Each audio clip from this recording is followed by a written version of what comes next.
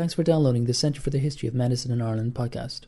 In this episode, as part of the Healthcare Systems, Regional and Comparative Perspectives in Britain and Ireland, 1850 to 1960 conference, a paper by Dr. Sally Sheard of the University of Liverpool. Her paper was entitled The Roots of Regionalism, Municipal Medicine from the Local Government Board to the Dawson Report. Well, my title, as some of you will have seen and think, oh, that looks familiar, and it's a play on John Mohan's Social History of Medicine article, which he called The Neglected Roots of Regionalism. And John was looking at the commissioners for neglected areas and hospital funding for the 1930s. And I think now we can almost drop the word neglected from studies of 1930s municipal medicine. There was John's excellent book that came out last year with Lisa Levine, Martin Powell. There's been work by Martin Gorski, going back to the 1980s, several articles by Roger Lee on the geography of interwar municipal medicine. But I think there's still a case for neglect for the earlier period, going back to the last third of the 19th century. And although there were some excellent studies done, Jean Brand's Doctors in the State, Anthony Wall's work on the development of public health in the 19th century, there still seems to be a big research gap in that area. And my own interest in this has been intermittent. This paper that I'm giving today draws very heavily. I dug out working papers that went back to 1993, 1994, 5, when I worked with Bob Millwood at Manchester, and we had an ESRC-funded project then. I then went away and I looked at another aspect of public health, but from a central government perspective, looking at chief medical officers, and I worked with Liam Donaldson. And then I came back again and tried to look at how you can integrate, as we were discussing yesterday, how you integrate the great men with the political and the economic and the social history. And I think that's the challenge that faces a lot of us around this table. I'm going to begin with a quote. I'll read it because the text is rather small. The quote comes from Sidney and Beatrice Webb's 1910 book, The State and the Doctor, and it's a nice way into acknowledging that this is an underused, under-researched area. And you can see the Webb's frustration at their inability to get information on municipal hospitals. They say, somewhat remarkable that there is neither systematic governmental inspection nor central audit of municipal hospitals. The town councils are in practice quite free. The local government board, we understand, has no other official knowledge of this branch of civic activity than it can glean from its own local taxation returns. And it's the local taxation returns that Bob Millwood and I were using in Manchester in the 1990s. And from reading the annual reports of the 1,800 medical officers of health, with which it is supplied, which it does not for publication summarise or review statistically. There appears to be no official statement of how many sanitary authorities or what proportion of the whole either maintain their own hospitals or make arrangements to use other hospitals or make no provision at all. This is really quite a damning statement for 1910, 40 years, nearly 40 years after the creation of the local government board. But by 1915, there were 1,148 municipal hospitals containing nearly 40,000 beds. And this had been achieved over decades of expansion. And if you go back to 1879, you can see the speed of that transformation, the scale of it. In 1879, there were only 296 sanitary authorities out of 1,593 that had made any provision at all for isolation hospital provision. So the genesis of 19th century British municipal medicine is evident if you go back and look at the pioneering work of towns like Liverpool in the 1840s. But it's important to recognise that it was a reactive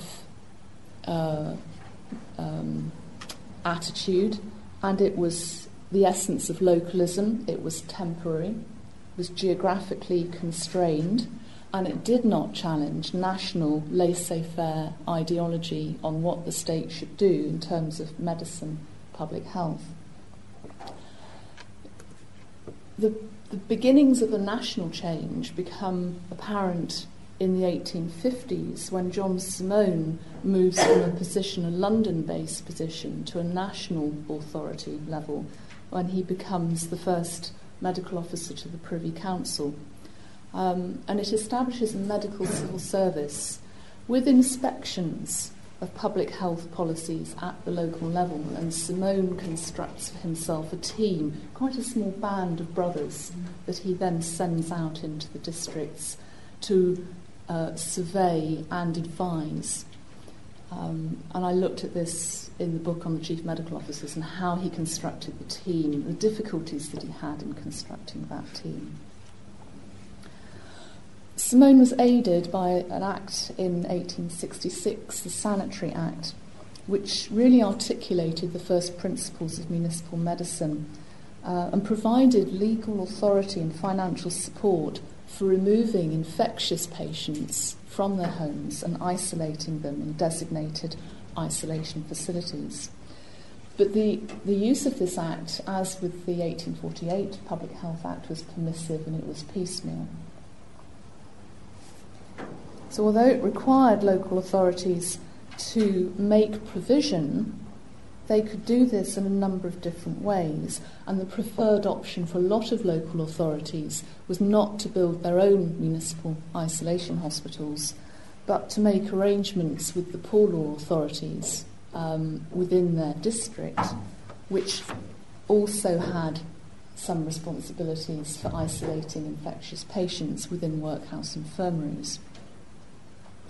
But the relationships between these various branches of local government, between the town councils, the poor law guardians, was quite often strained. And if I have time, I'll talk about Liverpool as a case study and show you how that negotiation happens on a very local level and the issues involved.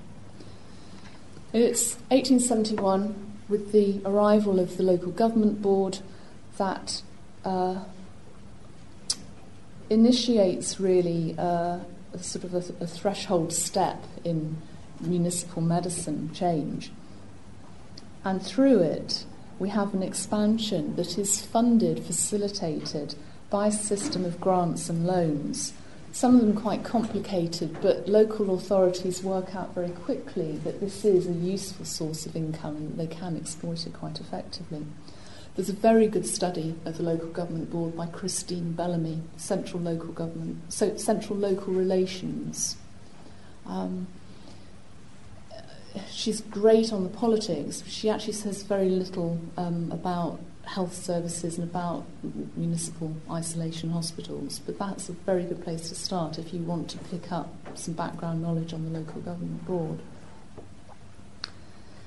So the local government board operated on its medical side through its chief medical officer, through its system of inspection, and many local authorities were slowly compelled to either initiate or upgrade its services. And the early reports of the local government board make clear their frustration at exactly how limited and how slow some authorities were. This is a quote from 1876 annual report. "We still, however, too often find that the pressure of an epidemic is required to induce local authorities to incur the expenditure which the provision of such buildings entails.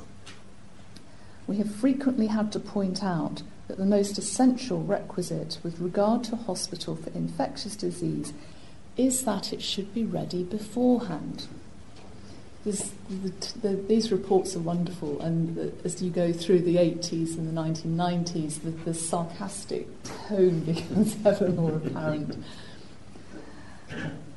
The 1875 Public Health Act did require compulsory isolation of infectious diseases, and it gave authority to local authorities to erect hospitals. But again, the wording of the Act was poor. It said that authorities could provide hospitals or temporary places for the reception of the sick. And it's crucial, I think, that alternative phrase, temporary places. And many local authorities responded by opening very makeshift buildings, very poorly staffed, often only staffed when they needed it. And it was epidemics of diseases like smallpox that initiated those reactive measures. For example, the smallpox epidemic of 1870 to 1873 killed over 44,000 people. There were further outbreaks of smallpox in 1881, 1884, 1895, and at each time we have exactly the same rhetoric appearing in the local newspapers.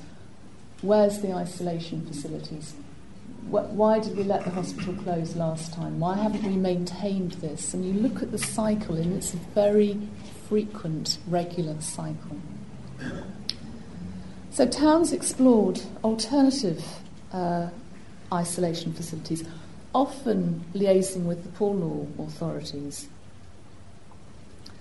But the the 1875 Act did empower the local government board to compel local authorities to act together and to provide hospital accommodation where they considered it appropriate, and to make appropriate joint financial arrangements. So 1875 is an important date. It's a very early date, really, at which you have the potential to have collaboration between neighbouring local authorities. So this is a golden opportunity, but it's one that's not, I don't think, fully exploited. And it needs further research. It needs local case studies to understand why that opportunity is not exploited. In 1882, the local government board decide that they require a greater understanding of how local authorities are handling the issue of isolation and the provision of isolation hospitals. And they send one of their inspectors, Richard Thorne. I've never understood why his surname is Thorne, but it was Thorne. All his reports are signed Thorne. He later became Chief Medical Officer in 1892. So in 1882, he did the first, really, of the national surveys of hospitals. And he went off with a team of his inspectors from the local government board. And they found that only 296 of the sanitary authorities in England and Wales had some arrangement for isolation facilities. They found that where there were good hospitals, they were very well used, but that most could be criticised for their reactive strategies. They were particularly critical of towns like Manchester and Salford, neighbouring local authorities. Manchester had an excellent isolation hospital facility. Salford refused to send its patients there. So the 1882 report is really, I think, the first comparative analysis. Perhaps a little unfair. You could go back to Chadwick's reports in the 1830s and the 1840s, and again you get a comparative analysis coming out and a sense of benchmarking of what is an acceptable sanitary standard. But in terms of hospitals, the 1882 report is really a critical one. It also, for the first time, tried to articulate, calculate an expression, number of beds per thousand population. And it found a wide variation, from Sheffield with 0.2 beds per thousand to Darlington with 1.3 beds per thousand. It also looked at the establishment, the capital cost of providing these isolation beds, And again, they ranged from £116 per bed in Tonbridge to £347 per bed in Cheltenham. So the 1882 report shows a wide range, both in the costs of municipal isolation hospital provision and in the extent of provision. In 1888, we have the creation of county councils, which eases some of the administrative complexities, and then in 1894 we have the reorganisation of urban-rural sanitary districts. Along with that, we have a series of acts beginning in 1889 with the Infectious Disease Notification Act, which facilitate actually identifying who needs isolation treatment. And a very important survey by the BMA in 1893 that for the first time attempt to quantify what they think is the optimum provision per 1,000 or per 10,000, and they come up with a figure of 10 isolation beds per 10,000 population. The Isolation Hospitals Act of 1893, again, is a useful indicator of the tensions between local and national policy. This act is important because it creates a mechanism for collaboration. It allows neighbouring local authorities to join together and to form joint hospital boards, managed by joint hospital committees, which would have representatives from the constituent bodies. It allowed county councils, the newly created county councils, the authority to use the county rate to create isolation hospitals and then to recover the cost from the contributing local authorities. So we've now got an ideal financial mechanism for actually providing facilities on an adequate scale, as the BMA survey had identified was necessary. And it's interesting that the 1893 Act also included a clause that really favoured local knowledge and the application of local sanitary knowledge. And it was a clause that said that an appeal by 25 ratepayers to a county council would trigger an inquiry by the local medical officer of health. And that if the local medical officer of health decided that an isolation hospital was required, it would then be deemed appropriate for the county council to go ahead and impose one, even if the local authorities, the town councils, the sanitary councils, objected. But that's a nice indication of how local knowledge is built into the legislative procedures. I'm going to speed up quite a bit when we get to Liverpool. Okay. So during the 1880s, the local government board struggled. It struggled with manpower, it struggled with administering loans, it struggled with inspections,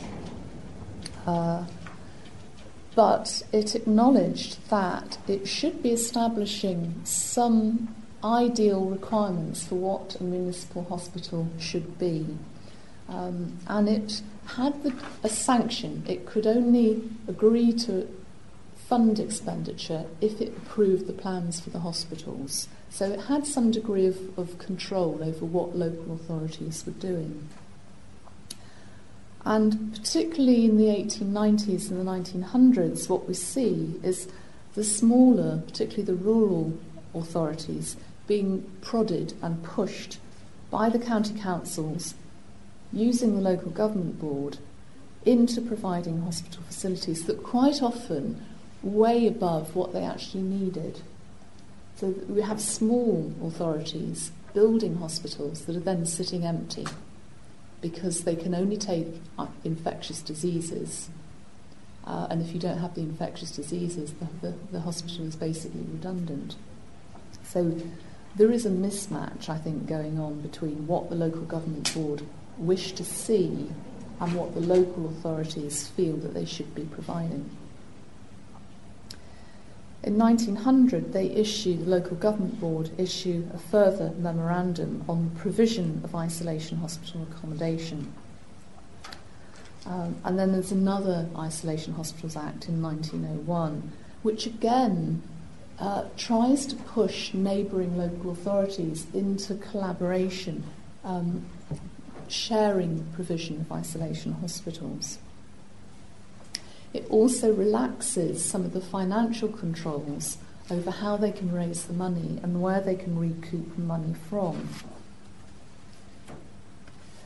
So to talk very briefly about the variation in municipal hospital provision, the work that I did with Bob Millward looking at the local taxation returns was one of the most fascinating projects that I've done.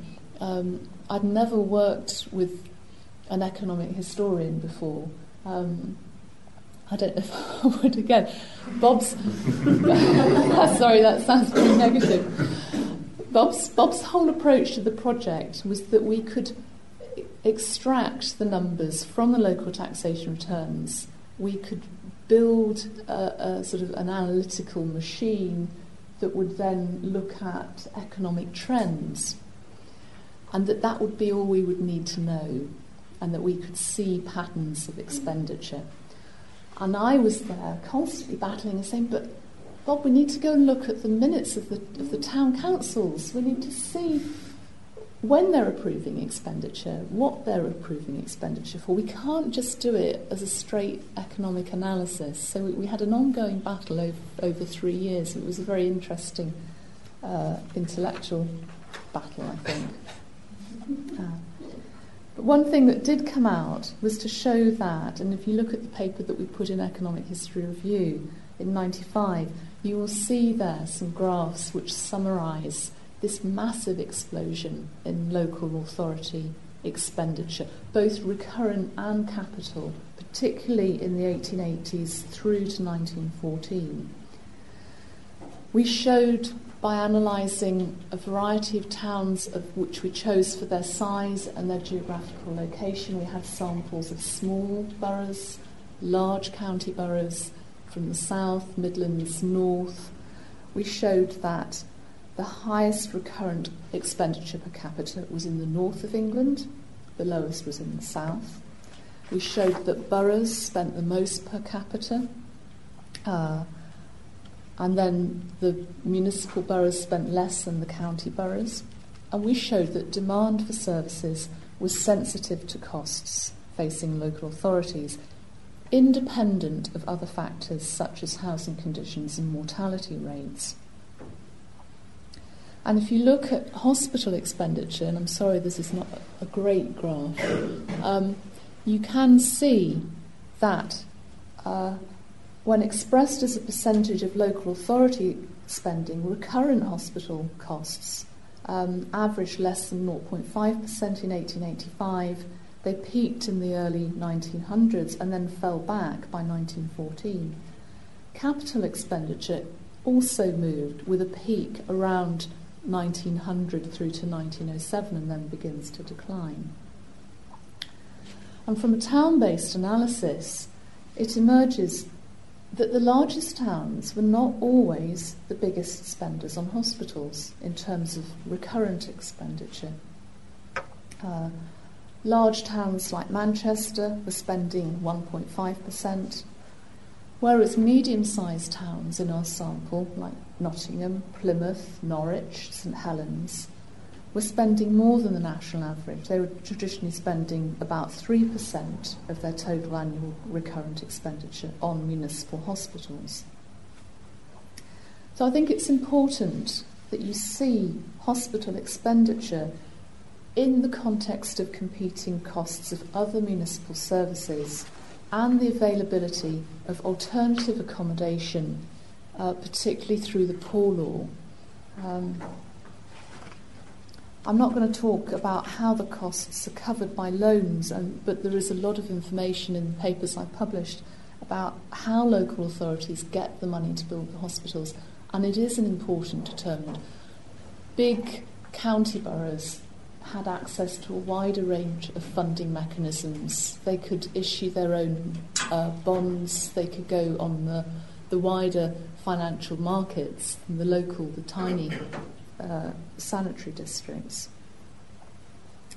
And there's a very good article by Preston that also looks at correlations between rises in rate values and increased expenditure on services through this period. If I just talk for 2 minutes about Liverpool, I'll try and finish on time. Liverpool is a great example of why you have to match national studies, such as the local government board studies, with detailed local case studies. Liverpool shows quite how difficult the local government board found it to push authorities into providing hospitals. Liverpool Town Council, through the 1870s, always responded to epidemics by pleading with the Poor Law for space in the workhouse infirmary. In 1885, the local government board wrote to the council and said, "We insist that you build your own permanent hospital, and we want you to provide 750 beds." So they did an assessment and said, "We need 750 beds." There were negotiations between the town council and the local government board, and they pushed the figure down. They kept pushing it until the local government board approved a plan for only 160 beds. That shows you quite how much the local government board was amenable to pressure at a local level. And it wasn't until 1894, when we have a new, progressive, ambitious medical officer of health in Dr. Hope in Liverpool, that the issue of a permanent solution, an adequate solution, is finally resolved.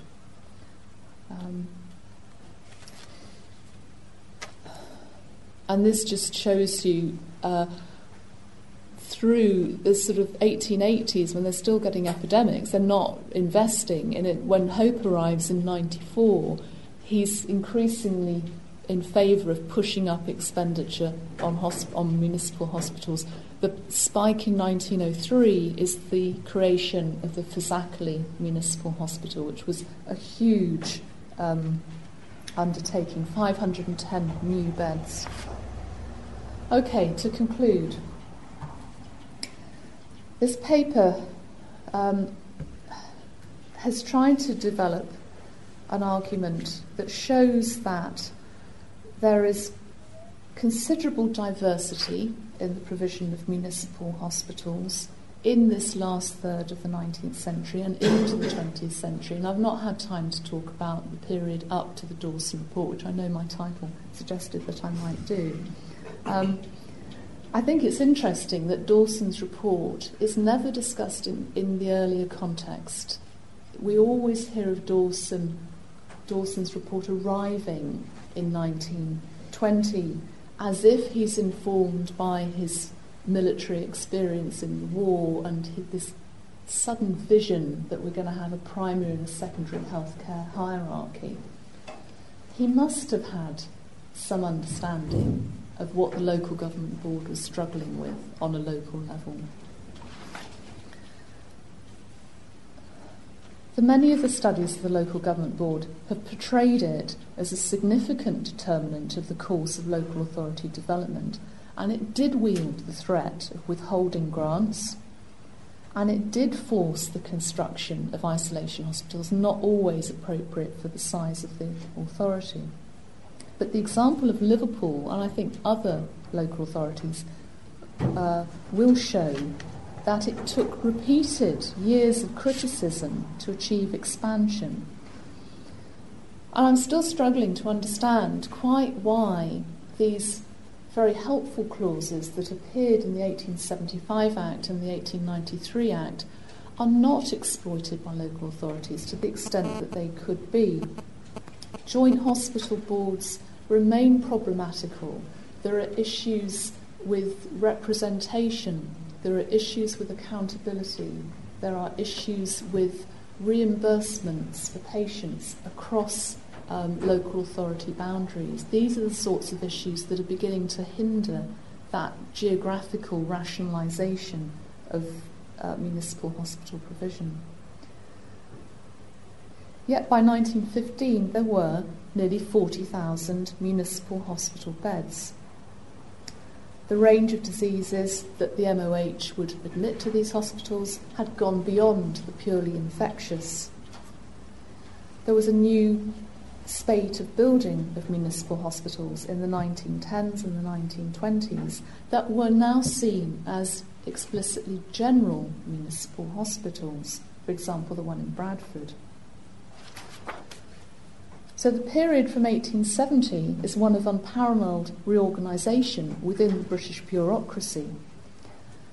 And it coincided and to a degree assisted with the transition from the sanitarian responses to infectious disease to the period of personal prevention.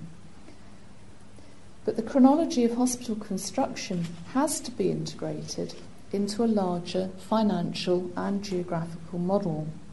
It needs to acknowledge the priorities for huge capital investments for town councils in waterworks, sewers, roads, schools. And the local government board and the MOH have to be seen in dialogue together and also with other authorities such as the poor law authorities. So an analysis of the development of municipal hospital services illuminates a number of other debates in the late 19th century. We can look at the effectiveness of the local government board, we can look at the increasingly sophisticated local financial markets, and the development, the embryonic development of regional systems of service provision through joint hospital boards. Thank you.